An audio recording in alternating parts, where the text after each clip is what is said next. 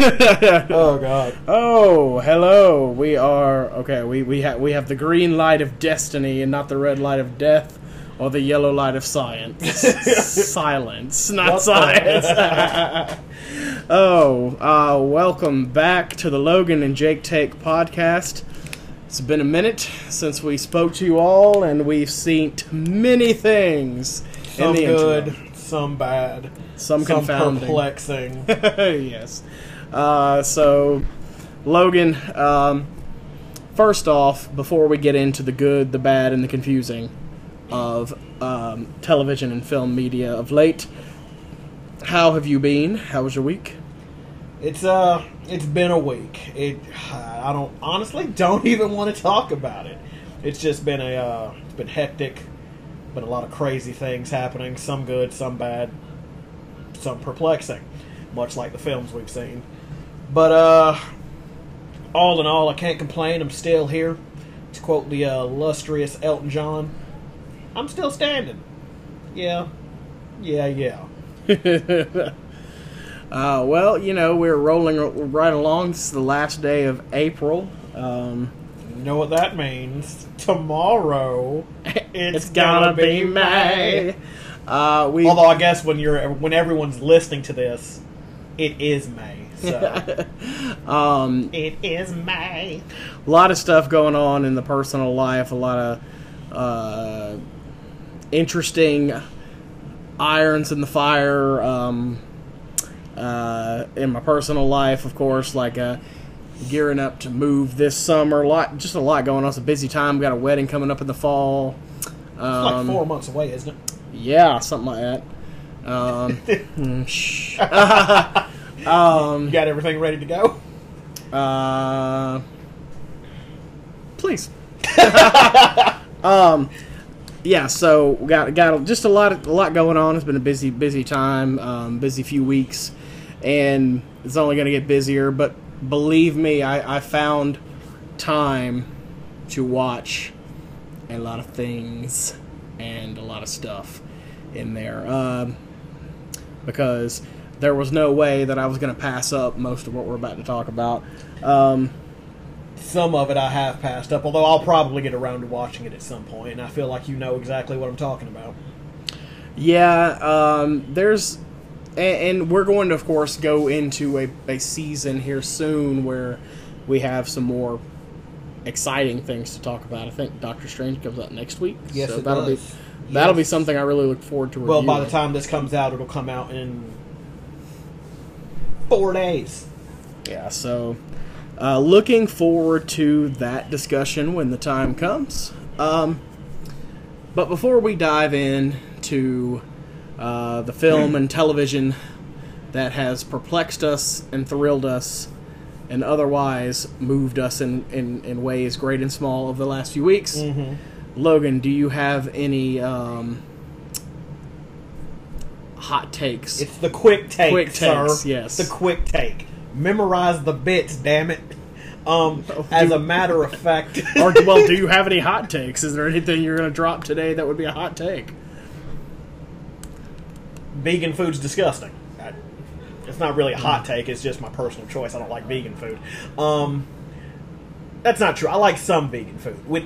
As long as it's not pretending to be something it's not. Like, don't serve me vegan chicken wings. It doesn't make any sense. Like, it's an oxymoron. Beyond if there's not meat, a chicken, there can't be wings. Beyond is not an adjective that describes a type of meat. Okay? It's not meat. Okay, it should just be called not meat. To be fair. It's not meat. It's not meat.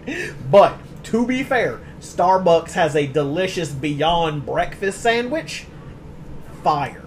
It slaps. Well, Beyond Breakfast works if it's called Beyond Breakfast. It is called their Beyond Breakfast sandwich. Right. Yes. But like as long as they didn't say Beyond Bacon, it can't because be that like, would just mean it's not bacon. It can't right? be Burger King. It's the Beyond Whopper meat sandwich. Like, fuck out of here. Like, also, You could spare me your Beyond Nuggets because you are already beyond nugget meats. That was already beyond chicken. Nugget meat's pigeon meat. Unless you want to sponsor us, in which case those nuggets are 100% chicken.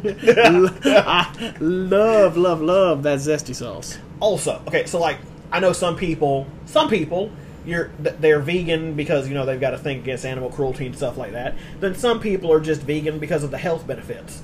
Okay, cool. If either of those is your reasoning, I don't judge you. But to that I say, who are these people that are going to fast food restaurants for like vegan sandwiches? Who's going to KFC for their Beyond Chicken sandwich? Because if you're vegan for moral reasons, because you don't like the cruel treatment of animals, you're still giving money to a company that slaughters billions of animals. So what? I don't understand. That's not the point, though. That's not the point. If you are vegan, hit us up. Tell me if there's any actual good vegan food out there. I'll try it. I like hummus. You like hummus? It's a good food. It's great for dipping. I mean, I like things that vegans can eat. So, like, I enjoy salads from time to time. Normally, it's the appetizer before I have a steak. But, right. But to be fair to vegans, I do enjoy salads. If I had to eat a salad devoid of any animal product, I could do that. I do like good Caesar salad. I don't know if that's devoid of animal product. I like almonds and peanuts and things like that. I like fruits and veggies. I like almonds, don't like almond milk. No, that's disgusting. Stop calling it milk if it's not dairy. Again, almond is not an adjective that describes a dairy product. These are category words. I'm not going on this tangent, I swear, but words have definitions, and the definitions still matter even in 2022. So almond milk, those are different things. But you can call it almond juice, or almond delight. I mean, anything delight sounds suspect automatically. Turkish delight. I know I'm not the lackluster Pevensey child. I will not be eating any Turkish delight. Also, that wasn't the quick take, by the way.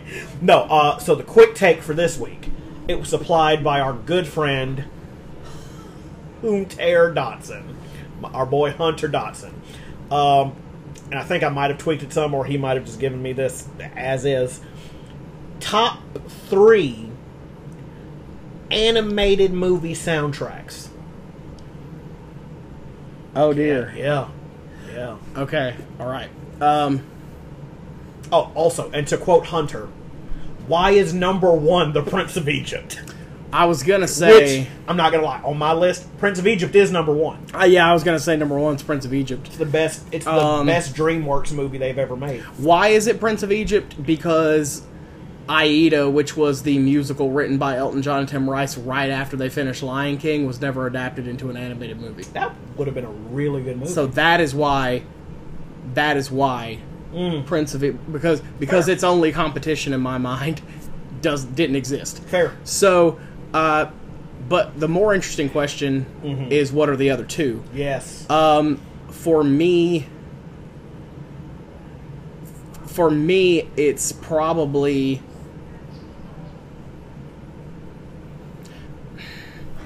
it's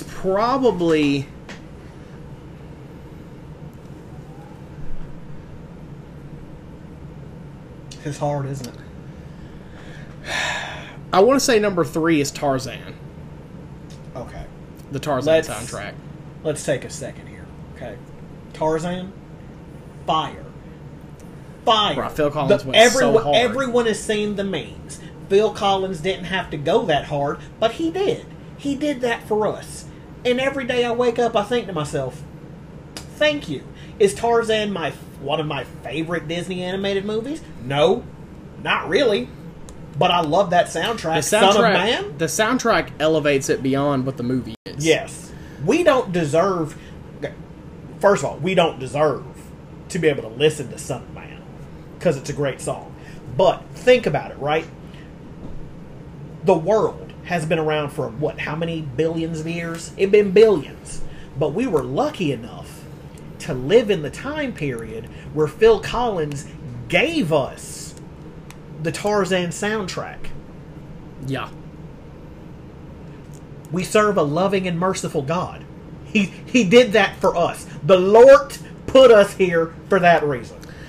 And so number 2, like, I know everyone... Phil Collins, if you're listening, thank you. So everyone listening would assume that if I bracket it off, if I put number 1 as Prince of Egypt, and I've put number 3 as Tarzan... I feel like I know what your number 2 is, but I'm curious. I feel like everyone who knows me thinks that I'm either going to go Beauty and the Beast or possibly Lion King. I'm not going either one of those. Okay, so you've thrown me for a loop already, because I was going to say that you were going to say Beauty and the Beast. But then I was like, I don't know if he still got the tainted memories of us doing Beauty and the Beast for 14 months straight, so he's not going to say it.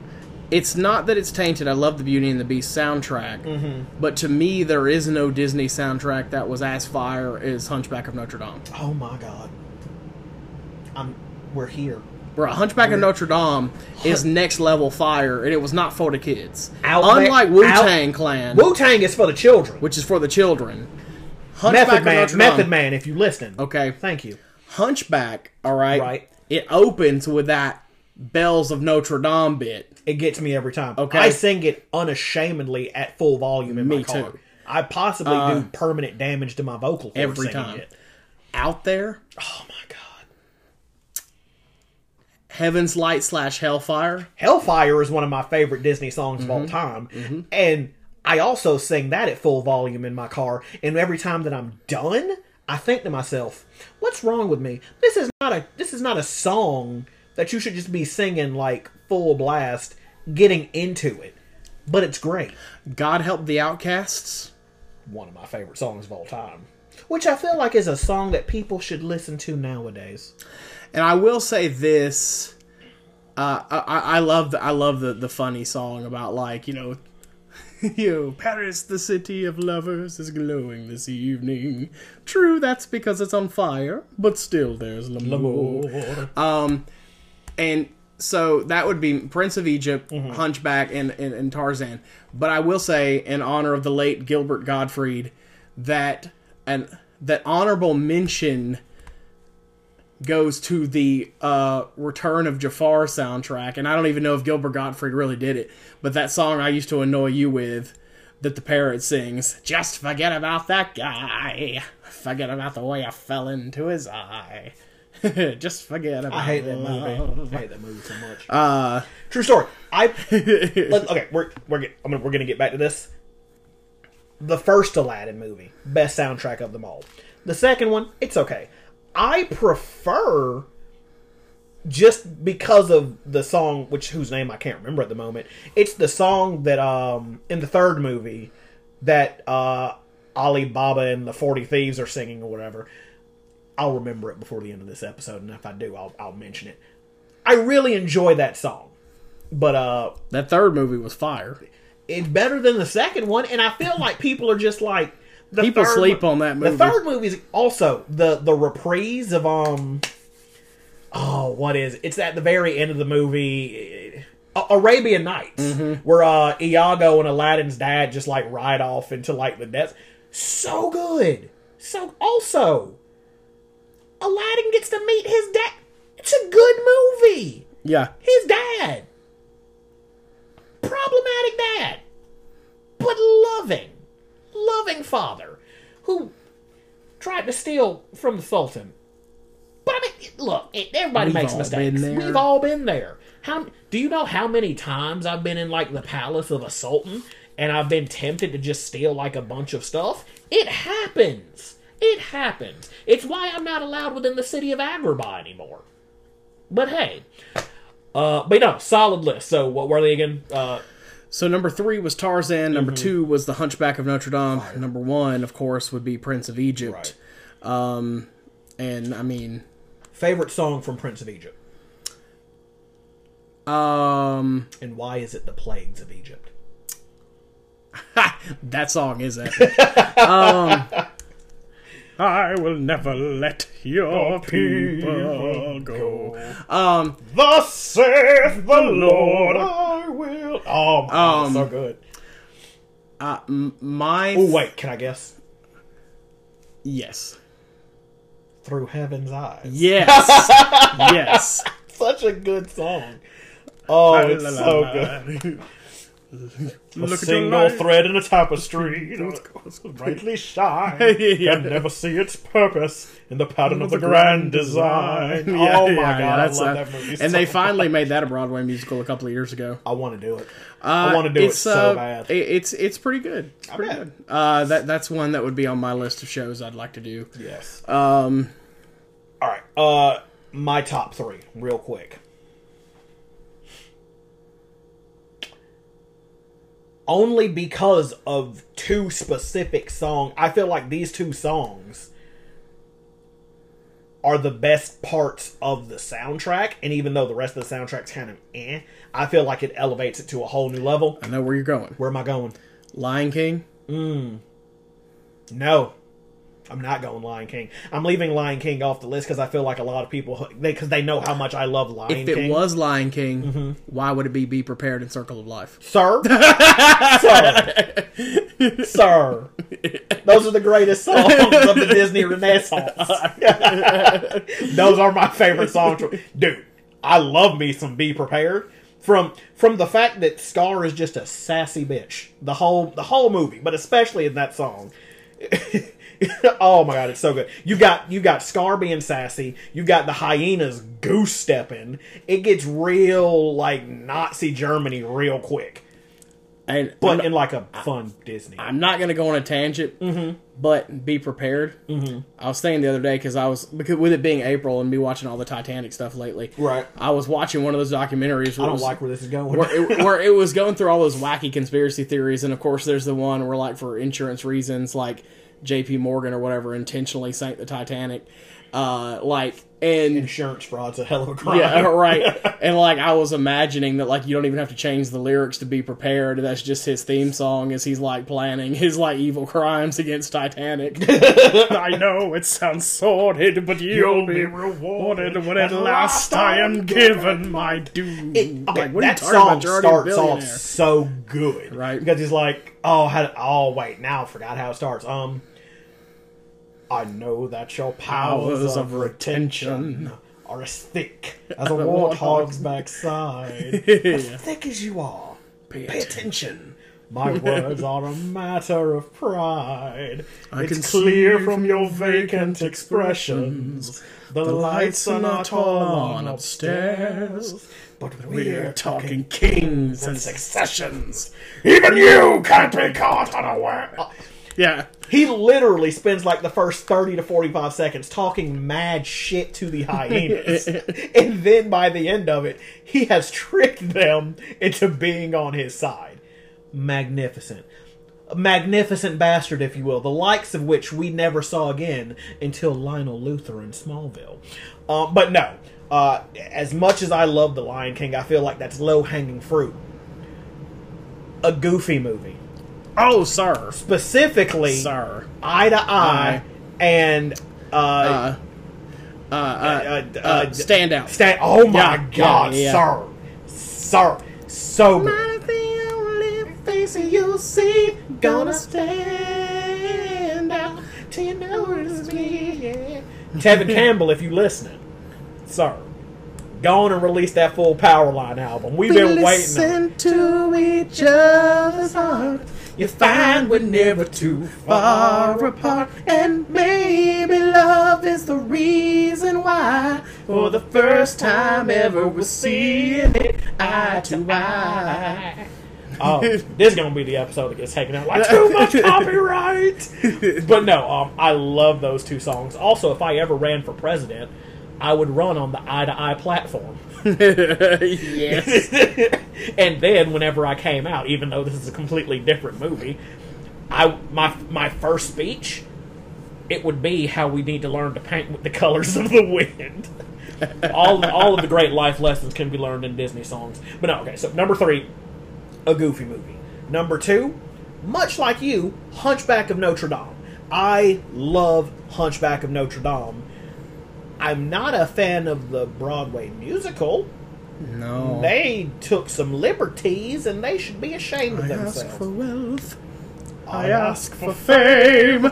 I ask for fortune to shine on my name. I'm like, damn, I didn't know they had cameras on me. Then that one shady old lady, I ask for love I can possess. But then it gets so good because everybody comes in. I ask for God and His angels to bless me. Oh my God! Ask for nothing, I can get by. For I know so many less lucky than I. Everyone's going to be rushing out to find their VHS. You were not wrong, dude. Joke's on y'all, I got it on Blu-ray. We've talked about this before. I have not been a huge fan of a lot of the live-action Disney movies that they've remade recently, but I promise you, if they give us Hunchback of Notre Dame as the musical, and they don't take out all of the good songs, I mean, you can add a few new ones in there, but they leave all of the good songs. They give us Hunchback and Hercules, both as musicals. I'll be fully on board, because I feel like those are the two, especially Hunchback, that would pull the people in. I will find my way. I can go the distance. Also, the version of that song with Michael Bolton, yeah, fire. But yes, Hunchback, number 2. And of course, number 1, Prince of Egypt. Yeah. It's the Prince of Egypt. And I don't care what anybody says. I know people love Shrek. People love Shrek. I think Shrek is slightly overrated, but I don't care. That's fine. You want to love Shrek? Love Shrek. But you're not going to sit here and tell me that Shrek is the greatest DreamWorks movie of all time. Because it's not. Because you live in a world where the Prince of Egypt exists. And the Prince of Egypt outclasses Shrek in every way possible. Voice cast? Better. Don't get me wrong. I love Michael Myers and Eddie Murphy, but you're going to tell me that Michael Myers as a green ogre and Eddie Murphy as a donkey beats out Val Kilmer as Moses and God? I'm sorry. And Lord Voldemort? No, we're getting there. Batman was God and Moses. Helen Mirren was the Egyptian mother. Lord Voldemort, I'm sorry, Voldemort, for the T is silent because it's French, even though they never say that in the movies, was Ramesses the Great. Patrick Stewart, Sir Patrick Stewart, Professor Charles Xavier was Seti. Jeff Goldblum was Aaron. Everybody loved Jeff Goldblum. Everybody loses their minds for Jeff Goldblum. They are in love with him. Sandra Bullock was Miriam. Danny Glover was the father. Not Bill Murray. Martin Sheen and the other one were the two dudes who were singing about the power of Ra, which is another great song. Also, Boys to Men came in and sang a cover version of Through Heaven's Eyes on the soundtrack. I've got the whole soundtrack. Then you had Mariah Carey and Whitney Houston. Mm-hmm. Mariah Carey and Whitney Houston. Name another time that anybody would be like, the concept of having Mariah Carey and Whitney Houston singing a song together? Phenomenal. And there's never been a moment like that. Sure, you had Ariana Grande and John Legend singing Beauty and the Beast on that really bad Beauty and the Beast movie. That was weak. That was weak sauce. Weak sauce. It's the best. Didn't Demi Lovato do a cover of "Let It Go" on Frozen? I don't know, and yes, they did. That was like I'm not gonna lie. Like it's not bad. The closest thing you're gonna get these days to right, getting like popular celebrities to come in and sing these songs. Hold on. That being said, the Demi Lovato version, not bad. It's not great. I don't like Frozen though, so it's whatever. But speaking of famous artists doing songs for movies, I don't know if you saw this or not, but I know you love your Elvis, right? You love your Elvis. Doja Cat is doing a version of Hound Dog for the movie. I heard that. I heard the song that they released for the movie. The Doja Cat did that was not Hound Dog. I don't know what song it was. It was like I might be. It could have had. I think it has elements of Hound Dog in it. Yes. Okay. So the Doja Cat part, I was not a huge fan of. But okay. The Hound Dog part was not. I didn't listen to the whole thing, but it was the original Hound Dog. Okay. By Big Mama Thornton, which I've heard many times. I did like the way they mashed that up with what Doja Cat was doing. It was interesting. I've heard that there's going to be a lot of, like, I think it's like in the connective tissues, like in scene transitions and things. There's going to be a lot kind of like stuff. what he did for what he did the in Great Gatsby. Yeah. Which I love the Great Gatsby soundtrack. Yeah, I think it's phenomenal. And I mean, I'm fine with it because this is Baz Luhrmann's style. This is how he does things. Because I don't think for a second that he's adding in a bunch of like weird hip hop remixes and cutting out the actual Elvis songs. No. So like I have no issue with any of that. Although I've seen people online getting salty about it. I'm like, this is Baz Luhrmann. This is what he does. Did they not watch The Great Gatsby and Romeo and Juliet? Apparently the runtime of this movie is like pushing 4 hours. He's told the entire story. Let's watch this movie before y'all start trashing it. So you want people to form an honest and educated opinion about something based on before they something they've actually seen. Jake, that's not how the internet works. Oh, real quick. I guess we can do a mini quick take. Favorite Baz Luhrmann movie? Great Gatsby. I figured you'd say Great Gatsby. It's based on my favorite novel. It has Fair. Leo DiCaprio. He's one of my favorite actors. I enjoyed it quite a bit. He should have gotten an Oscar. I mean, I enjoy. I think I've enjoyed every Baz Luhrmann film I've seen, but given that I love Great Gatsby, the book, so much, it would probably be the adaptation of that. Fair. For me personally, his version of Romeo and Juliet. That was pretty dope. I love Shakespeare. First of all, I get it's classified as a tragedy. We all know. It's a comedy. Romeo and Juliet is a comedy because it's literally about stupid teenagers doing stupid teenager stuff. Even when it was translated to Titanic, it became a comedy because I love James Cameron's Titanic, but it's literally Romeo and Juliet on a boat. Yeah, if you'll recall, it was freaking hilarious when Cal was like, "I put the diamond in the coat. I put the coat on her." Or one of my favorites. Half the people are going to die on this ship.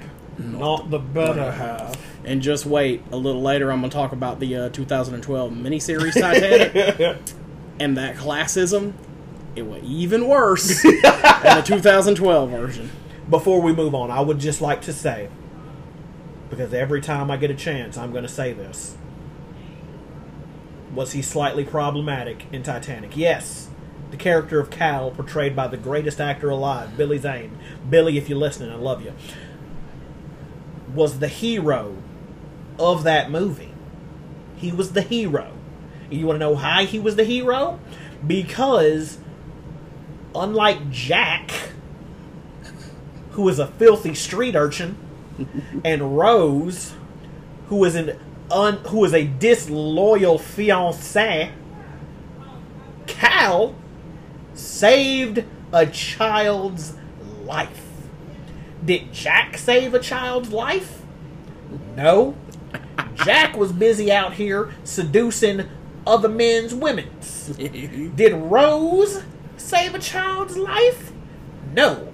She was out there committing grand larceny and sleeping with other men's in various early model Fords. Did Kathy Bates save anybody's life in that movie? No. Although she was a delight, and I wish we had gotten more of her. Although, did Victor Garber's character save anybody's life? By advising them to hurry up and get the lifeboats. Yes, he did. Because he knew. Did Theoden King save anybody's life in that movie? Nah, I don't really know. No, I don't really know. He also died with the shit. I wouldn't have gone down with the shit. That's just me.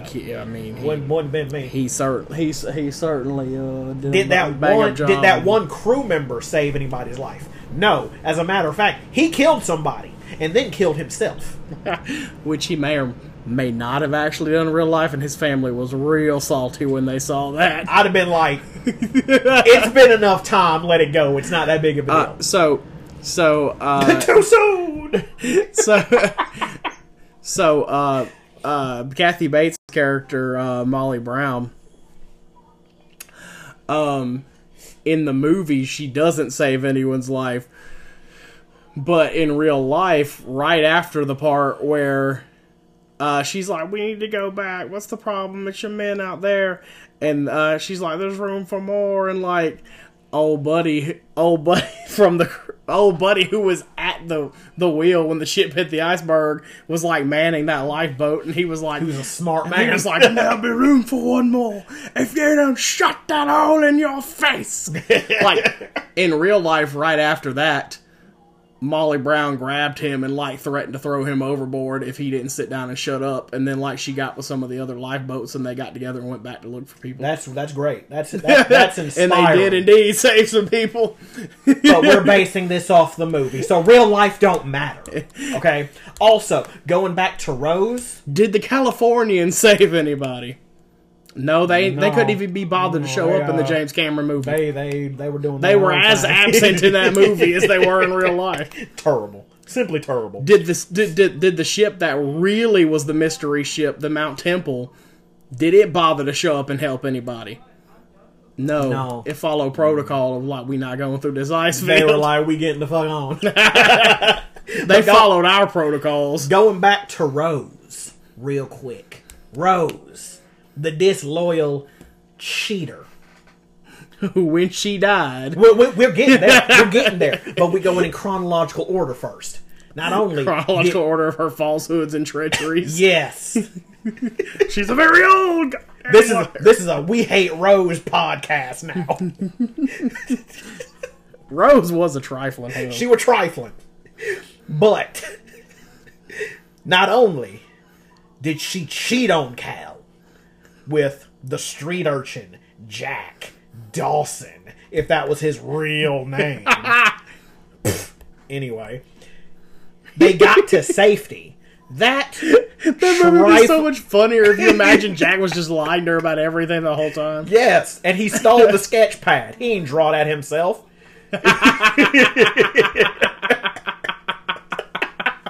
And he tried to steal the diamond. Exactly.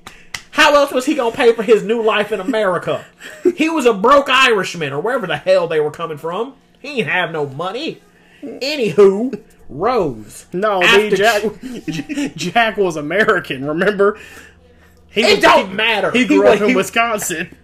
Did he? Did he? Did he? Anywho, so not only did Rose to make an account. No. Rose not only cheated on her man, absconded with his personal property,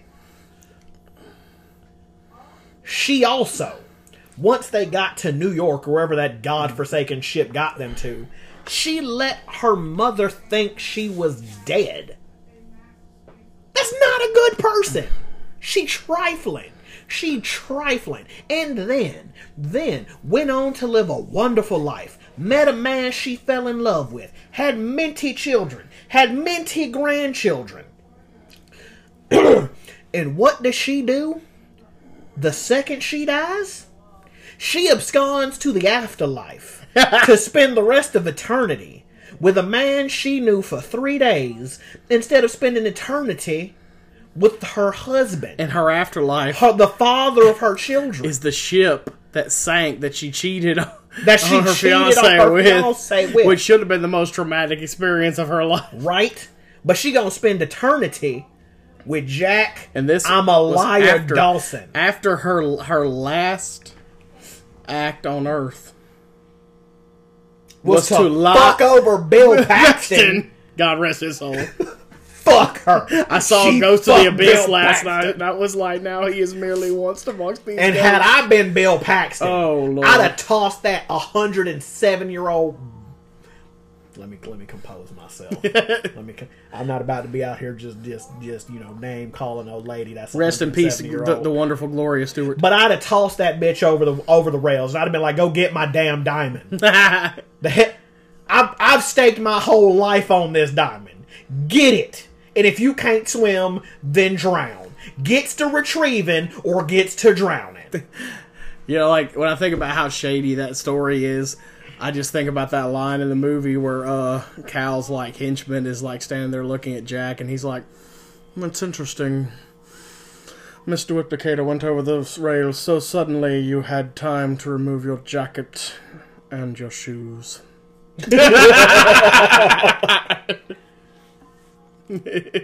But yeah, that's all I wanted to say. We're not gonna stand for any Billy Zane slander. Also, if that had been me, if I'd been Jack, I'd be like, if you jump, I'm gonna have to not jump in there after you. Right? Remind us to one day do a podcast about how we would have survived the Titanic. It's gonna be a real short episode, but yeah, we'll do it. It works best if we're the lookouts and we get the head start on everybody to the boats. The only movie that I'm going to allow people to slander Billy Zane in is that really shitty movie, The Roommate, starring Alison Milchaka and I think Leighton Meester. I thought you were about to say The Mummy Returns, and then I remembered that was Arnold. Then I remembered that was Arnold Vosloo. He was in The Scorpion King 4 or 5.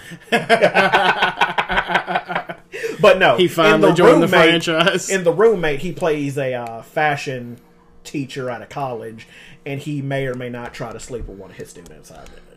It's real unclear. It was unethical. He was the least problematic individual in that movie, because Leighton Meester was out here killing folk. True. Also, Nina Dobrev was in that movie. Nina, if you're listening, hello. Thank you. Wonderful. I know none of these people are listening. But you never know. So, oh God. That was a long, quick take. Not to be confused with the hot take we did before that. Oh, man. Oh, God. This episode is brought to you by Icy Hot. Like, what the It is not. not. We just like say fake ass. This episode is brought to you by KFC's vegan sandwich. It's finger licking good. It's not. Oh. Nothing at KFC is finger licking good. Oh my God. Well, I believe you may get your headlines, Mr. Ismay. Oh my God. Not even God can sink this podcast. What? Oh man. So we saw some things and some stuff. Some things that I think would be pretty cool if we covered. Of course, we've seen Moon Knight's episode 4 and 5. I watched The Unbearable Weight of Massive Talent, starring Nicolas Cage as himself. Have you got a chance to see that one yet? I haven't. I'm probably going to watch that sometime next week. That's the one I was telling you that I haven't seen, that I don't want to, but I'll watch it anyway. We both saw The Northman, starring the great Alexander Skarsgård. I really thought you were about to be like starring the great Alexander Dumas. Like, no, it wasn't. I watched a Titanic miniseries from 2012 that not many people know existed. I saw a new Liam Neeson movie. I was about to say Liam Hemsworth, and that was completely wrong.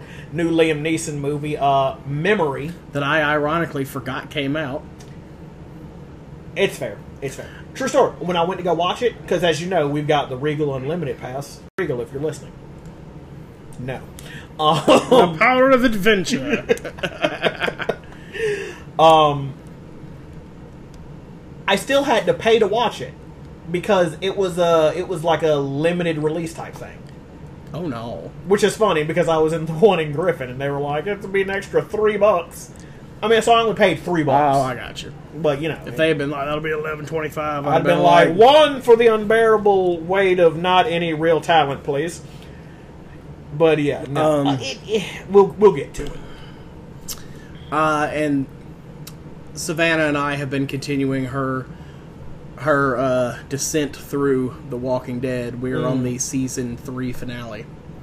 Oh, so back when the show was compulsively watchable. So she's seen the whole Rick falling to his knees, weeping because Lori's dead. Daryl weeping over Merle. That was a good season. Merle's infamous, "I ain't gonna beg you," and the governor being like, "No," and then just disrespectful. True story. I was not sad when Lori. I was not sad when Lori died.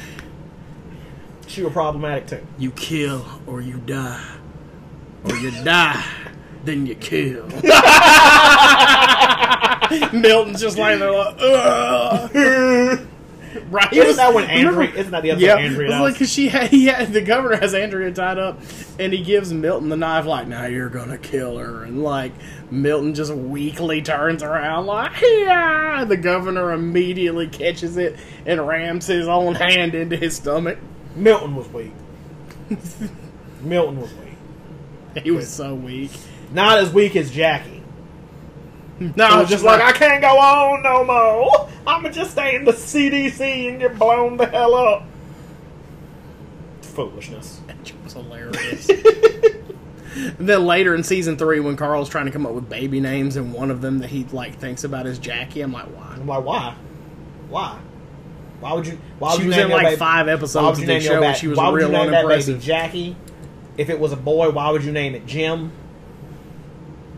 Jim just dying on the side of the road after getting bit by a zombie. I'm like, no. Better than what happened to that one dude who took his family in a car and went off of their own way, and he showed back up with Negan in like season 8, and I believe his name was Martinez. And Rick was talking to him, and like Daryl comes in and shoots him in the head, and Rick's like, "Do you know who that was?" And he's like, "I don't care." Which is a recurring theme with Daryl, because in, I think it was season 10, where Beta dies, and Negan is like, "Holy shit, do you know who that guy was?" Daryl's just like, "Some asshole." So which movie do you want to talk about first? The Unbearable Weight of Massive Talent. Okay, so the plot rundown, if you guys have not, if you're not familiar with the plot, basically Nicolas Cage plays a fictional version of himself. So a lot of the details of his life are fictionalized. His wife and daughter are fictional wife and daughter. His daughter is played by Martin Sheen's daughter, which was interesting. Not Martin Sheen. Is it Martin Sheen?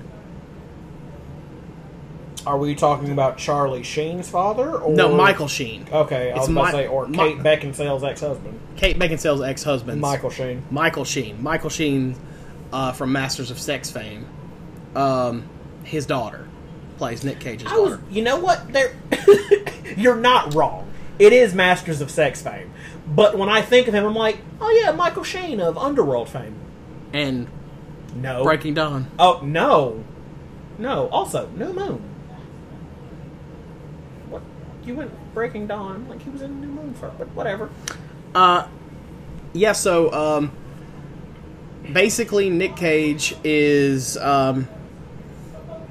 he's a struggling actor. This part of it's got to be semi-autobiographical. He's struggling because he's made bad career choices, where people don't take him seriously anymore, and his agent, played by the great, I almost said Robert Downey Jr., but it's Neil Patrick Harris. The best movie and only movie Neil Patrick Harris has appeared in this year. Basically tells him, like, look, there's this rich dude that wants you to go listen to him and hear his pitch or whatever, and he's going to pay $1 million, and Nicolas Cage is like, he's drinking, he's estranged from his daughter, and his wife wants a divorce. He feels like his career is over. He announces that he's going to quit acting. He agrees to go to this island to meet this guy who wants to meet him really badly, this reclusive billionaire, played by the great Pedro Pascal of Game of Thrones fame. and the Mandalorian fame. And Buffy the Vampire Slayer fame.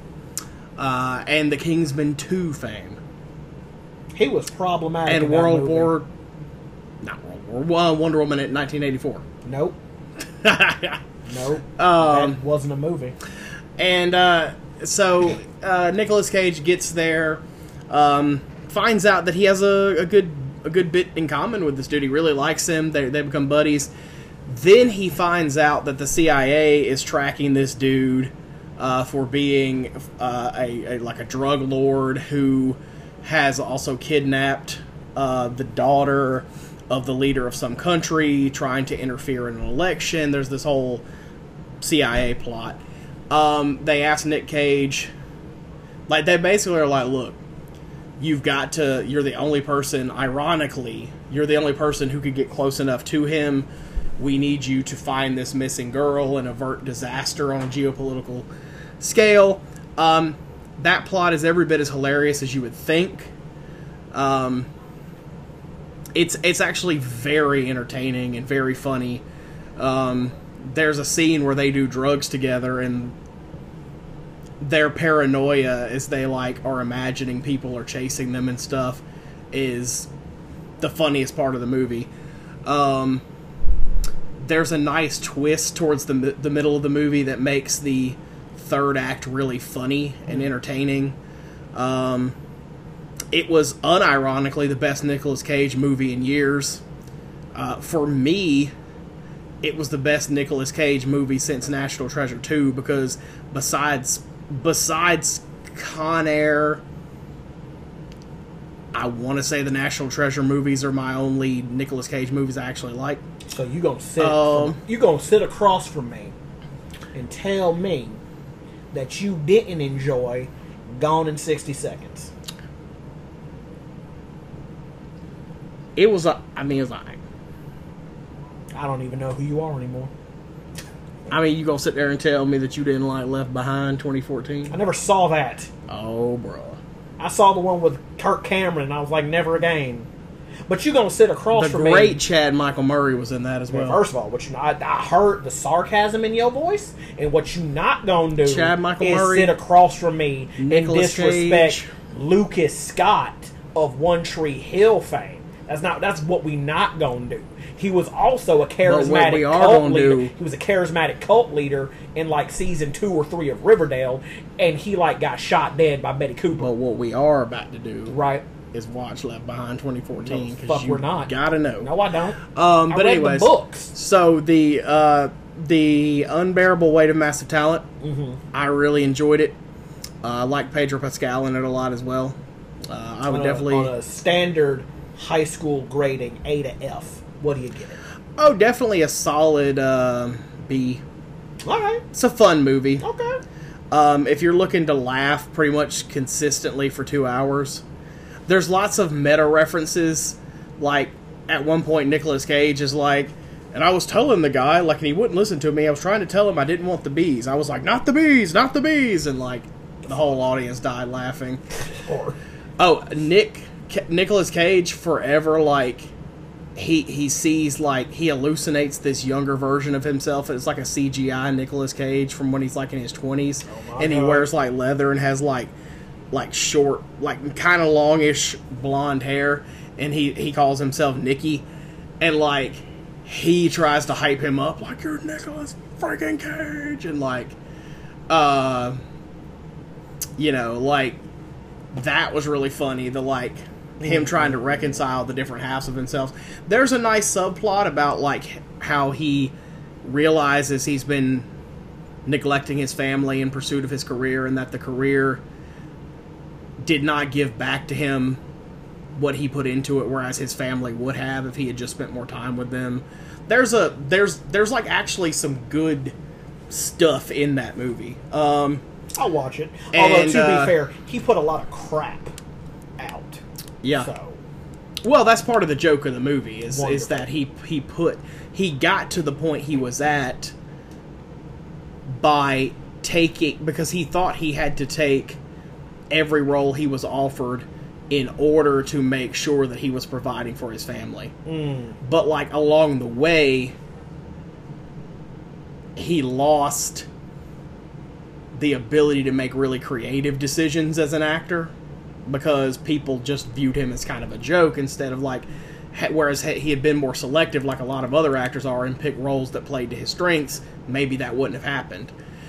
And he does, like, there's a bunch of jokes about like his like shamanistic channeling acting or whatever, and like part of his shamanistic abilities, like he's able to summon at the end to defeat the bad guys, and like he's like my shamanistic instincts never fail me, I knew it, and the whole audience died laughing. Oh my god. That was probably my favorite line. So I definitely recommend The Unbearable Weight of Massive Talent. The Northman. Oh, let's save that one. Let's both do the ones that we saw separately. Then we'll get to The Northman. Okay. You want to like bounce back and forth now? You say one you saw. Yes. All right. Memory. Real quick, it's Liam Neeson basically plays a elderly assassin type character who has been tasked with eliminating some people for an organization that he's worked with over the years. Honestly, if that was just the movie, it would have been a pretty boring movie. But the cool twist is, he's an assassin, but he's struggling with early onset Alzheimer's. Which I feel like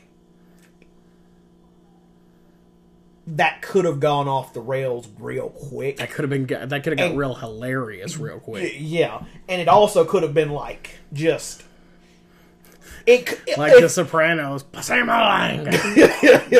It could have been really disrespectful and like short-sighted, but I feel like they handled it the best they could, and it was never like he would forget stuff in the movie, but it was never played up as like, oh, ha ha ha, he's forgetting stuff. Like, it was very, one, it was sad. Two, I think it was handled the best way it possibly could have. Also, it's based on a novel. I think like a French or Italian novel or something like that. But basically, they send him to go kill some people. He kills one guy, breaks into his house one night, just chokes him dead. In a rear naked choke like this was the UFC. Steals some files. He then sees another person that he was tasked to go kill, so he tries to go kill them, realizes it's a kid. He's like, yo, I do not hurt children. And he was like, you pissed me off. Drop the hit on her. If anything happens to her, you will be hearing from me. They don't. She dies. He seeks revenge. And the whole movie is him just trying to get to the very top of the organization and in the person who is responsible for it. And it was her son that was responsible. And I want to say it was Bellucci, Monica Bellucci? Yeah. I always forget people's names. But yeah, like Monica Bellucci was like the main bad guy. Guy Pearce is also in this movie. He plays an FBI agent who's been tasked with like finding a sex trafficking ring that's been coming out of Mexico or some nonsense. Liam Neeson, Guy Pearce have a run-in. Liam Neeson's like, you can't stop them because you've got to follow the law, but you can't follow the law because if you do, they're going to escape. You have no idea how high this goes. Liam Neeson gets shot, winds up in a hospital. He dies. Like at the end of the second act of the movie, he just dies. He gets shot up by a bunch of cops, and then it's up to Guy Pearce to finish it. Which, in his memory, I like the ending. I think is really good because there are just certain people who are too rich to be held accountable for some of their actions. Even though you know they're guilty, you've got evidence proving they've done something illegal, but you don't have the smoking gun, as it were. So they kind of get off scot-free. And Guy Pearce is upset about it. His partner is upset about it. The guy they've been working with out of Mexico is upset. But the district attorney is like, yep, nope, can't do nothing about this. And his Guy Pearce's boss is just like, because Guy Pearce is going off the rails, and he's just like, go home, take a leave of absence, and make it a long one. So his partner shows up at the end of the movie. She was like, let's go get a drink. And he was like, I don't really want to do this. She was like, I wasn't asking. Let's go get that drink. So they go to get a drink. It comes time to pay for the drink. She's like, oh no, I forgot my wallet. Can you get this for me? And he's like, sure. Come to find out, their third partner, who was the guy out of Mexico, snuck into Monica Bellucci's house, slit her throat, and killed her. And then it pops up on the news. And he was like, did you give me an alibi? And she was just like, she said some like prayer of like Saint Agnes or Saint Inez or something like that. And then the movie just ends. And I sat there for a second and I was like, did they really just... Did they do that? I'm not upset about it. It's a good movie. You should watch it. I know I kind of spoiled a bunch of it, but it's... If you like Liam Neeson movies, it's a Liam Neeson movie. So, you know, there's that. It's not the greatest. I'd give it like a C-. He's done better movies. Not to be confused with Taken 3, which was not a better movie. Well, we will be back right after a short message from our actual sponsor, the Anchor app. And Arby's! we have the meats! We are back. Okay, so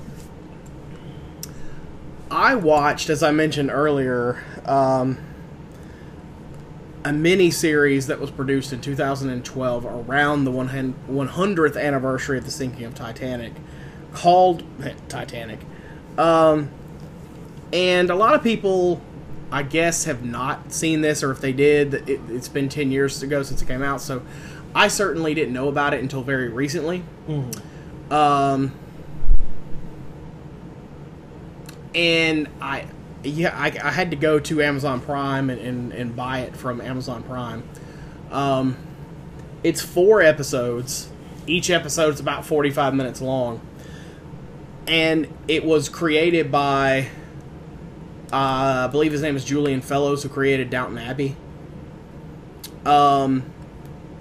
Which, in my opinion, makes it a prequel to Downton Abbey, because the first episode of that show, one of the main characters says that, like, somebody they were related to died on the Titanic and left them their fortune or something. Okay, so it's highly fictionalized. Like, a lot of the main characters are fictional people. Mm-hmm. Not unlike James Cameron's film. But that's about where those comparisons stop.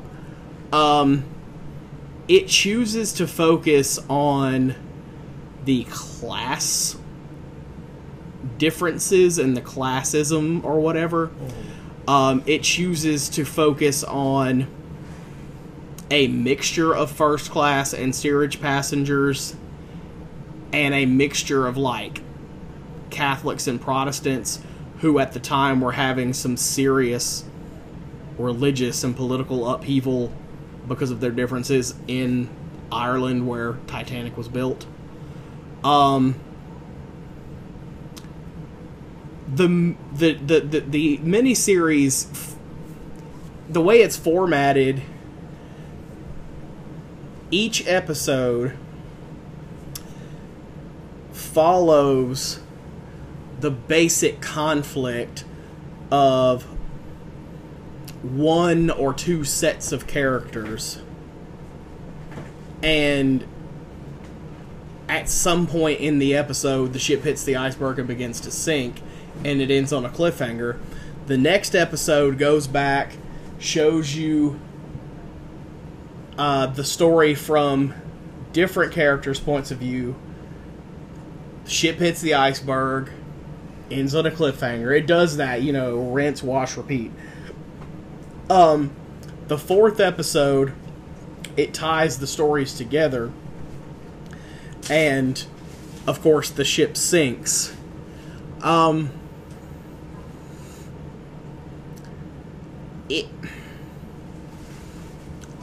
Let me start by saying that episode 4, where the ship finally sinks. All of that is suitably tragic.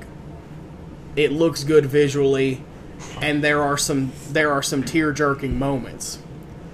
My problems with this miniseries, aside from redundancy, and no Billy Zane. In fact, the only actors that I recognized, the actor that played Thomas Wayne in Batman Begins, plays a first-class passenger, and like one of his employees who's in second class is played by the actor that plays the short dude who plays the German character who's like a Nazi in the Marvel universe and then becomes the computer. Oh, Arnim Zola. Yeah. They're the only actors I recognized in the whole miniseries. My problem was the first episode focused on the least interesting first-class characters first. So the first 40 minutes of it was boring. The second episode is actually really good and focuses on some interesting dynamics. There's a waiter, an Italian waiter who's like, he's poor, but he's actually named a waiter in first class, and his brother is assigned as like one of the stokers below. And so there's interesting dynamics there, because he's not accepted really by the first class people. They look down on him for being Italian, and like his boss is mean to him and all that kind of stuff. And when he goes down into steerage to see his brother, the people there think he's a traitor or something. Like, the classism is like greatly exaggerated. So like, I want to say that the way James Cameron did it was way more realistic, where like, yes, when Jack is having dinner with them, they're all kind of condescending, but they don't go out of their way to be rude necessarily, except for Rose's mother. Like, every poor woman who then was led to believe that her daughter was dead. You could see in James Cameron's movie, like Astor and Guggenheim and all these people trying to find things they could talk to Jack about, trying to make him feel comfortable, even though it was awkward for them that he was from steerage. That kind of thing didn't happen in this. It was all like, there's a shot of the church service, and like, you just see tons of women like turning their nose up at the fact that anyone from the ship can attend the first class church service. It's all on the nose too. At one point, one of the characters is like, "I don't think Jesus would mind." Like, anytime there's a theme that this show tries to bring up, somebody just says it and undermines the whole thing. I also didn't like how... So they do the instead of show don't tell, they do tell don't show. Right. Yeah. Right. And there are tons of myths about Titanic, and this show just... James Cameron's movie pushed forward a lot of the myths, but this one just literally, they have Second Officer Lightoller just sort of out loud go through a bunch of the myths as if this was supposed to be historically accurate. He's literally having a conversation where he's like, Captain,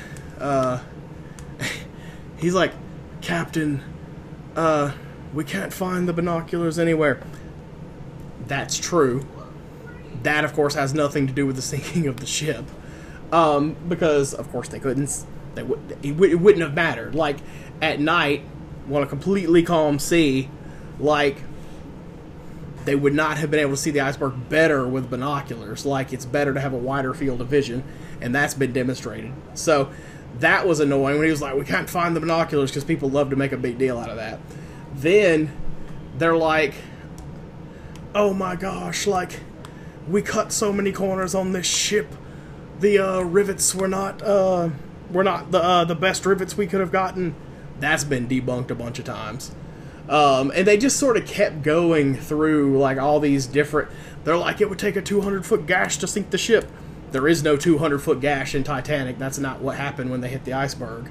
So, like, there's all these, like, little things that, like, if one had simply read a couple of books, they would know that's not what happened. We don't have time to do research. That was what it came across as. Then there were just all these little things like that annoyed me. And then at the end, it left the fate of several characters sort of... I mean, I guess it's not open-ended because you can assume they died. They died. But it's been telling their story for 4 episodes, and then at a certain point, you just don't ever see them again, so you don't... There's no moment where, like, you see the ship sinking and you see them get swept away, or you see the boiler fall on them, or the ship cracks in half and they fall into it, or they try to jump off of the side, or they're found dead in the water. There's not every character gets a visual resolution, and that annoyed me. Like, much like how we don't have time to do research. We don't have time to follow up with all these characters. Clearly not. So I would overall say that I would give that about like a 5.5 or a 6 out of 10. As a Titanic buff, am I glad I watched it? So I mean, it gets a low D. Yeah, I would say about a 6 out of 10, yeah. I would say I'm glad I watched it just because I'm sort of a completist when it comes to this stuff. And if there is stuff about Titanic, I do want to watch it, which is why I'm going to watch Titanic 666, the conclusion to the trilogy. Why? I can't wait to do the podcast about that. No. But, we are doing the trilogy. I'm not going to be on that episode. We are going to do the trilogy. What you mean we? Bro, we are doing the trilogy. I'm only watching one Titanic 2... And then Titanic 666, which takes place after the events of Titanic 2. Doesn't make any sense. Also, the only Titanic movie I'm ever watching is the James Cameron Titanic movie. There's not a sequel to that. And if we're doing this, we might as well watch that Britannica movie. That sounds dope. It was okay. I think it involved, like, spies and Germans or something. Although somebody was in a lifeboat and it went to the propeller of a ship and they got chopped to bits. I think that we should just call our script that we've been working on for years, which we were just calling like Sea Cruise, like our cruise ship or whatever the hell we were calling it. It's a cruise ship. I think we should. The ship was called like the Gigantic, and I think we should just call the movie Gigantic. Like, because I feel like it'll get greater distribution because they'll be like, oh, this is like Titanic 2. We're definitely gonna put this in like every red box. Yes, but I feel like you're failing to realize that if we continue to call it cruise ship, people will think it's a sequel to Jungle Cruise. And we'll have much more money. Well, what we can do by hitching our coattails to the Rock. We can call it Gigantic and post like a picture of the Rock, like a really terrible Photoshop picture of the Rock from Jungle Cruise standing next to Leonardo DiCaprio. Fam. Like, no, because The Rock got lawyers. We can't win that one. So Titanic, if you're interested in that, just search for Titanic on Amazon Prime. You will very obviously be able to tell of all the many different movies called Titanic which one this miniseries is. It will be obvious. The one with the low production value. Yes. Not to be confused with the 1996 Titanic miniseries starring Tim Curry and Catherine Zeta-Jones. That's not low production value. And that is Peter just the Gallagher. Production value of its time. Who I thought was dead. And then I realized at the end when he was dead that's why I thought he was dead, because I'd seen him die in that movie. Wait, isn't that the dad from Seventh Heaven? No, that was Stephen Collins. Whatever. He dead. He's not dead. Just he dead to the masses. Very retired and probably dead inside after his career. He admitted to We're not going there. No. Yeah. We all know what happened to him. Look it up. Seventh Heaven. Ooh, 7 charges. Anyway, so real quick, one of the cast members of that show, Tyler Hoechlin, who is now Superman. He doing good for himself. yes. So yeah, I would definitely say if you're a completist like I am, where it's like if there's anything Titanic, eventually you want to get around to watching it, watch it. If you're not a completist, don't waste your time. If you want to watch them and then take my place on that episode of the podcast, feel free, because I'm not watching those movies. I'm not doing it. Oh, don't be afraid of the strength of your feelings. What the fuck? That was the dumbest line in the Titanic miniseries. Can we move on? Don't be afraid of the strength of your feelings. Doesn't make any sense. The context was like really terrible too. Ridiculous. Can we move on to Hamlet Rex, please? Okay. Because it's like Hamlet, but Right. at one point, So it got real Oedipus. The Northmen, starring the great Alexander Skarsgård. Indeed, as Logan was indicating, supposedly the character, the Viking character, Amleth, was based on or inspired by a possibly real person, which supposedly that's what inspired Shakespeare to write Hamlet. Possibility, but I haven't seen the works cited page at the end of the credits, so I can't prove or disprove any of that. It definitely is the plot of Hamlet, but with Vikings and some interesting visual shots of, like, you know, a Valkyrie and, like, Valhalla and all that kind of interesting stuff. Cinematography was amazing. As you would expect from old buddy who directed The Vitch. Oh, was that him? Yeah. Visually, it looks very similar. Okay, yeah. There was a final battle that I was like, y'all ripped this straight out of episode 3 in Lion King, but okay. I thought Alexander Skarsgård did a good job. I thought Anna Taylor-Joy did a good job. I thought Ethan Hawke was alright for like the 10 minutes he was in it. Same with Willem Dafoe. Yeah. It was very familiar. So Can I explain? So yes, it's very familiar, and I really like this movie, but I have the same, not complaints, and I don't mean criticisms in a bad way, but I have the same criticisms of this movie as I did Leaving Dune. It's derivative of itself because Right. the story has been told by everybody at this point in one form or another. Like, it's if it did indeed inspire Shakespeare to write Hamlet, cool, that's great. We've seen Hamlet. We've been associated with Hamlet. I grew up watching The Lion King. I've seen Hamlet done 1,000 times before. I was in Hamlet. Exactly. So if I see something that is the prototype of Hamlet, much like how John Carter was a good movie, but we've seen it. We've seen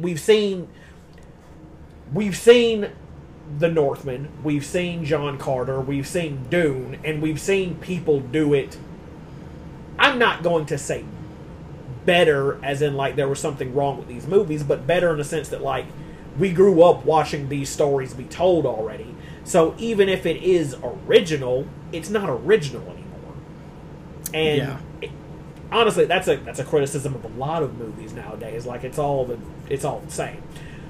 That being said, I think all of the acting in the movie is phenomenal. Alexander Skarsgård, he was great. Like you said, Anna Taylor-Joy, awesome. I like Ethan Hawke, but he's not in enough of the movie to leave a lasting impression. Same with Willem Dafoe. Nicole Kidman was treacherous. Boy, was she treacherous. And I love Nicole Kidman, but whoo, she was problematic.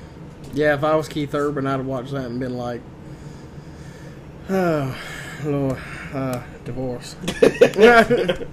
But no, it's a really good movie.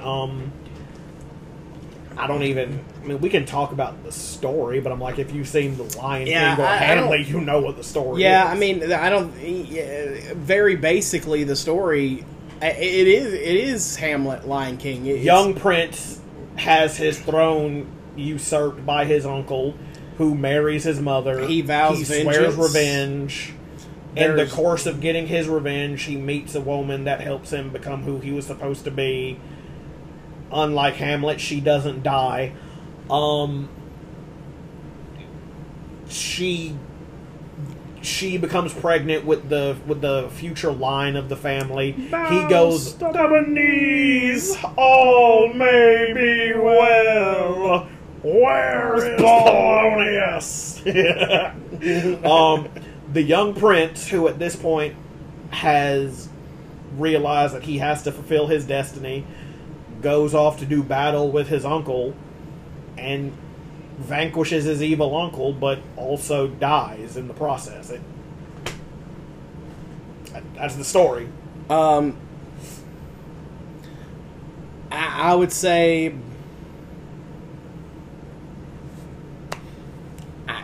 There's a really cool shot of like Odin in the movie, yes, and there's like a really cool Valkyrie shot. yes. My favorite part of the movie were the tiny glimpses of the Norse afterlife and the Norse gods. Yeah. Like that, seeing a Valkyrie, seeing Odin, seeing Valhalla, like that was cool.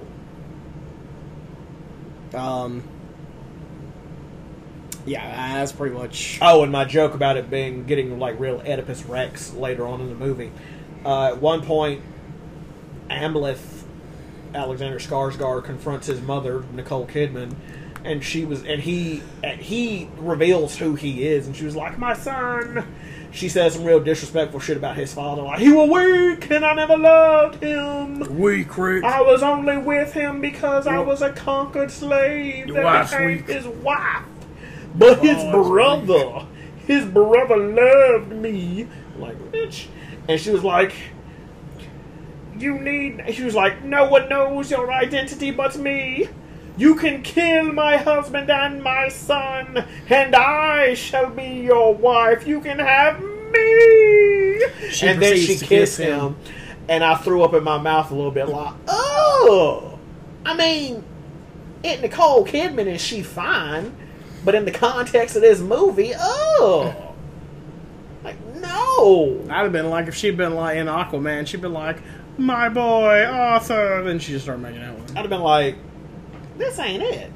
I'd have hit that tag group. that tag group on Facebook. The boy moms are getting real incesty again. But yeah, at that point I was just like, nah, this too much. And then she summarily died like 30 minutes later, and I was like, that's probably for the best. Yeah, she had every chance to avoid that. Every chance. And then Hamlet confronted Claudius. Also, if you've seen Sons of Anarchy, you've seen this movie. That's accurate as well. Because Gemma will forever kissing Jax. And it will forever making me go, that's not a motherly kiss. This is disgusting. But then Hamlet confronts Claudius. Jax confronts Clay. Simba confronts Scar. Fucking Obi-Wan confronts Anakin on the fields of Mustafar, because they have a really cool final fight between the main character and his uncle at the foot of a volcano, and it's like you can barely see anything because there's so much smoke and ash in the air. It's lit by the actual flame, feel it coming in the air tonight. Alert. Yeah, no. But no, it's lit by by the magma and the lava, and it's great and you realize early on that like no matter how bad Amleth is as a character, his uncle's still technically more badass than him, because they're fighting. He's not really getting in the upper edge. I'm sorry, the upper edge, the edge, or the upper hand. Jesus. And like his uncle with like just two quick slashing motions, he doesn't cut his arms off, but he cuts like the muscles in both arms to where like you think he's not going to be able to lift his arms anymore. And right before his uncle delivers the killing blow, he summons all of his, like, Viking savagery and proceeds to be like, "Hurrah!" And just, like, proceeds to start whooping his uncle's ass. And he goes for the killing blow and cuts his uncle's head clean off. But his uncle also goes for the killing blow and stabs Amleth in the chest. So the uncle's head rolls away and Amleth just falls to the ground. And in his final breath, because there's this whole, like, there's this motif of, like, being able to, like, see your family tree in somebody's blood and stuff. Mm-hmm. And so Anna Taylor-Joy's character was bleeding earlier in the movie, and he saw that she was pregnant with twins. Mm-hmm. Don't ask me how the science/magic works. I don't care. It's whatever. And so as he's dying, about to be consumed by the flames of the Earth's core, he's just like, "Her line will go on." And he sees that, like, his oldest will be his daughter, who I guess will take over the crown, and then he's got a son, and then he just dies. And then I think he's carried off into Valhalla, which was dope. It was dope. It was big dope. I don't think it'll be the best Viking movie we get this year. I think that'll go to Thor: Love and Thunder. Probably. Yeah. Fire movie though. True story. Halfway through, I was like, "Is this an A24 movie?" It feels like an A24 movie. Was it? Yeah. Okay. Cool. So yeah. So the director, better than the Green Knight. Well, the director's previous efforts were The Vivitch and Hereditary. So that I'm never watching Hereditary ever again. Never. I'm never watching The Vivitch either. I watched The Vivitch. I've seen enough of Black Fleet. True story. Black Phillip's not the most frightening part about that movie. It's the old crone who turns into, like, the stupid hot, like, young witch lady. And we've talked about this before. She's so frightening to me because she's too attractive. Like, she's too attractive. Like, it's an unearthly attractiveness. And every time that, like, she pops up on screen, I'm like, no, I don't trust you. That was like that time that they let... And then she took advantage of the boy. Yeah. That reminds me of the time that they allowed the lady who had been the body double for Lena Headey in Game of Thrones when Cersei did her Walk of Shame. Mm-hmm. They allowed that lady to have a small role in one of the episodes in season 5 or 6. And the woman, like, it's literally just in one scene. And the woman is so strikingly attractive that it's noticeable.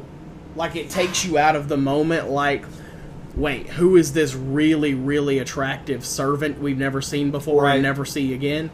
Because it makes you think that that's going to be a plot point, and then she never shows back up. It does the same in a different way, but it does the same thing as when Ed Sheeran showed up. Because you're like, where it takes this is Ed Sheeran. It takes you out of it. And some people complained about Ed Sheeran. Man, I didn't mind it. I like Ed Sheeran. He was singing. Let Ed Sheeran sing. But it's one of those things where I'm like, I know who you...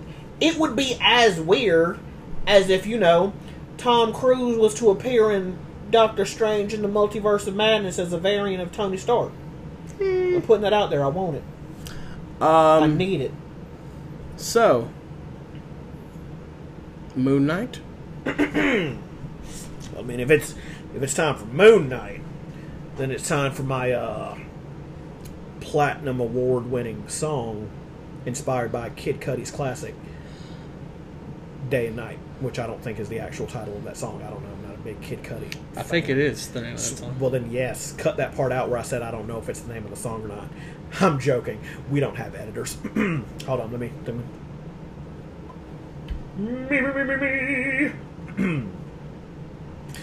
Day and night. It's time for us to talk about Moon Knight. Ethan Hawke's character don't seem right. This is the part where we talk about Moon Knight. All right. If anybody wants a full version of that, let me know. I don't know. I got nothing else to do. Okay, so episodes 4 and 5 have aired since we last spoke. My opinion is that both of them are collectively the two best we've gotten of the 5 so far. Yeah, without a doubt, yes. the story really picked up. I like the action adventure elements of and horror like mummy elements. Of I was just about to say 4. episode 4 felt like watching the Mummy. The Mummy, yeah. It had the right action adventure horror blend to it. It had well placed moments of humor. Yes. You get some interesting character backstories. It had a really shocking final few minutes. Ethan Hawke's character just don't seem right. I thought that episode 5 was the best so far. Mm-hmm.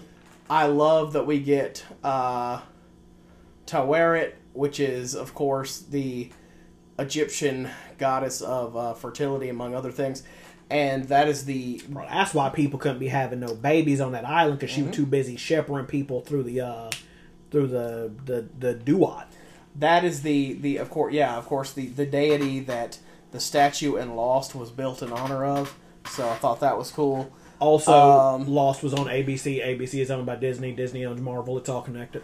I thought getting the backstory of Mark and how he sort of created Steven as a coping mechanism, a defense strategy. I thought that was touching. I wasn't expecting it to be something that dark and serious, because so when episode 5 started, and then, honestly I just kind of want to talk about episode, I liked episode 4. I think episode 4 is great. Episode 5 to me is like the better episode, though. I thought the personalities were going to be a result of him not being able to deal with the fact that, even though it's not his fault, he blamed himself for the death of his brother. And, honestly, before they said the brother's name, I thought, okay, I kind of pieced together early on that, the brother is no longer around. Maybe he feels responsible for the death of his brother, or he can't cope with the fact that his brother is gone because they were both really young. So maybe the Steven persona was like a homage to his brother of sorts, which it kind of was, because, Stephen Grant comes from that movie that they watched and they were quoting when they were going off on the adventure. I was not expecting it to be a result of his brother dying and his mother blaming him for it and becoming super physically and verbally and emotionally abusive towards him. And when she went to go grab the belt, and before that, he's just talking to himself it's not my mom, it's not my mom, it's not my mom. And she grabs the belt, and right before she goes to hit him, he just becomes Steven. I think that was really well done. It was very emotional, and honestly, I was on the verge of tears multiple times through this episode, because it was just a very emotional episode, in my opinion. Do you think that Steven, given the way this episode ended, do you think Steven is gone for good? No. I don't either. No. But because when he fell off the boat into the sands and he died, I was like, yeah, he kind of died, but, and I guess this gets into a whole metaphysical type argument. Does a split personality actually have a soul, considering it's he's real because he has his own memories, but he's not real because he's a mental creation of the actual person. Yeah, and it's like when Steven wants to figure out why Mark remembers their mom so differently, and he tries to see what his mom was about to do to him, and Mark is no, you don't need to see that. You weren't meant to see. He was you weren't created to see that. He was you don't need to deal with that. And Steven gets upset and he's what do you mean created? And Mark was I created you so that you, and he was you're the lucky one. You get to think that you had a loving mom, a mom who was nice, loving, compassionate, not abusive, who's still alive, which then that causes Steven to spiral out of control because he's like, what do you mean our mom's not alive? And I love the fact that you figure out like that the reason Mark has been struggling to keep the personalities under control, it stems from his unresolved issues with his mom. Right. And when he couldn't bring himself to go inside to her funeral, that's when it all starts to spiral out of control. Also, I love the little teases we've been getting towards there being a third personality. Yeah. Because even after Mark and Steven reconcile all of their issues and they get everything under control and they've made peace with it, there's still that bit of dialogue where I never know how to say that god's name. Taweret. Yeah, Taweret. Yeah, she's like, we've made it to the gates of Osiris, but the scales still aren't balancing. Like, so I'm like, of course they're not, because there's a third personality who neither one of them knows about. So you can't be a whole individual if there are parts of yourself that you still don't know. And I feel like we're not going to get a Jake Lockley reveal until like maybe an after credits clip in the final episode, which I also like the fact that there haven't been any after credits clips so far in any of these episodes. So I don't know, I've really enjoyed episodes 4 and 5. I like that Layla, even though Mark didn't kill her dad, he's responsible for the death of her dad. I can't wait to see how they battle Harrow and Amit and all of that good stuff. It's been a blast the whole time. If Steven does come back, I'm curious to see how that works. Also, this episode ends like not with Mark alive again. He's still in the afterlife in the Field of Reeds, which gave me big Gladiator vibes. I was like, this is that afterlife Russell Crowe went to in Gladiator. Real quick, I also love the fact that early on in the episode, Taweret is like, oh yes, this is, it's not the afterlife, it's one of the afterlives. There are multiple afterlives. And she's like, the ancestral plane is very lovely. And I was like, oh, okay, cool. So, and this makes sense because there's multiple different deities in comics in general, but specifically right now, Marvel. So I'm like, okay, cool. So, it's not that there's just one afterlife. It's a choose your own adventure. Basically, whichever religion you believed in while you were living, that's the afterlife you go to. I was like, that's dope. So yeah, because I mean, technically we haven't seen Valhalla, but we know that the Norse gods, even though they're aliens, exist. We've seen the ancestral plane in Black Panther, so we've clearly got the Egyptian side of it. So it's probably going to be a Greek afterlife also, because we see the gods in Thor: Love and Thunder. It's just been a fun ride. But Ethan Hawke needs to be dealt with. He's problematic. Agreed. Well, looking forward to the final episode. That'll be on Wednesday. A lot of stuff coming up. We got Doctor Strange, the Multiverse of Madness. Oh, do you think... Because reportedly Oscar Isaac only signed on for one season of the show. Do you think we'll see Moon Knight anywhere else? I'm going to go with it depends sort of how this ends. Mm-hmm.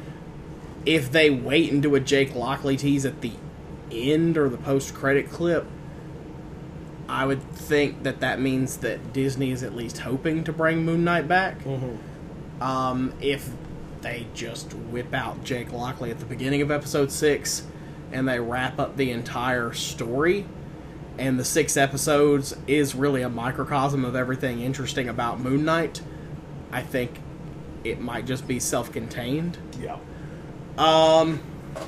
I think you will eventually see him again just because he is Oscar Isaac.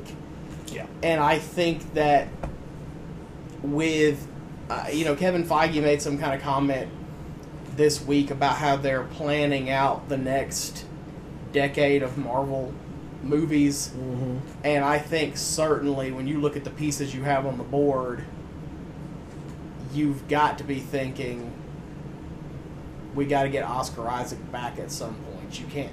We've established this really interesting character. Surely we got to get more than 6 hours out of it. Yeah. So, if he does show up, and I don't want this to turn into a whole like it's Mephisto type thing, but we are getting a Marvel Halloween special this year, Werewolf by Night, and Moon Knight does have ties to that character, so I feel like if anything, he could pop up there. If we're getting that Blade movie, I wouldn't be mad at like a Moon Knight, Black Knight, Blade team up of sorts. Well, yeah. Honestly, I just feel like Oscar Isaac. So it's a waste of his talents to just do like a 6-episode miniseries with that guy. Yeah. Well, got a lot to look forward to.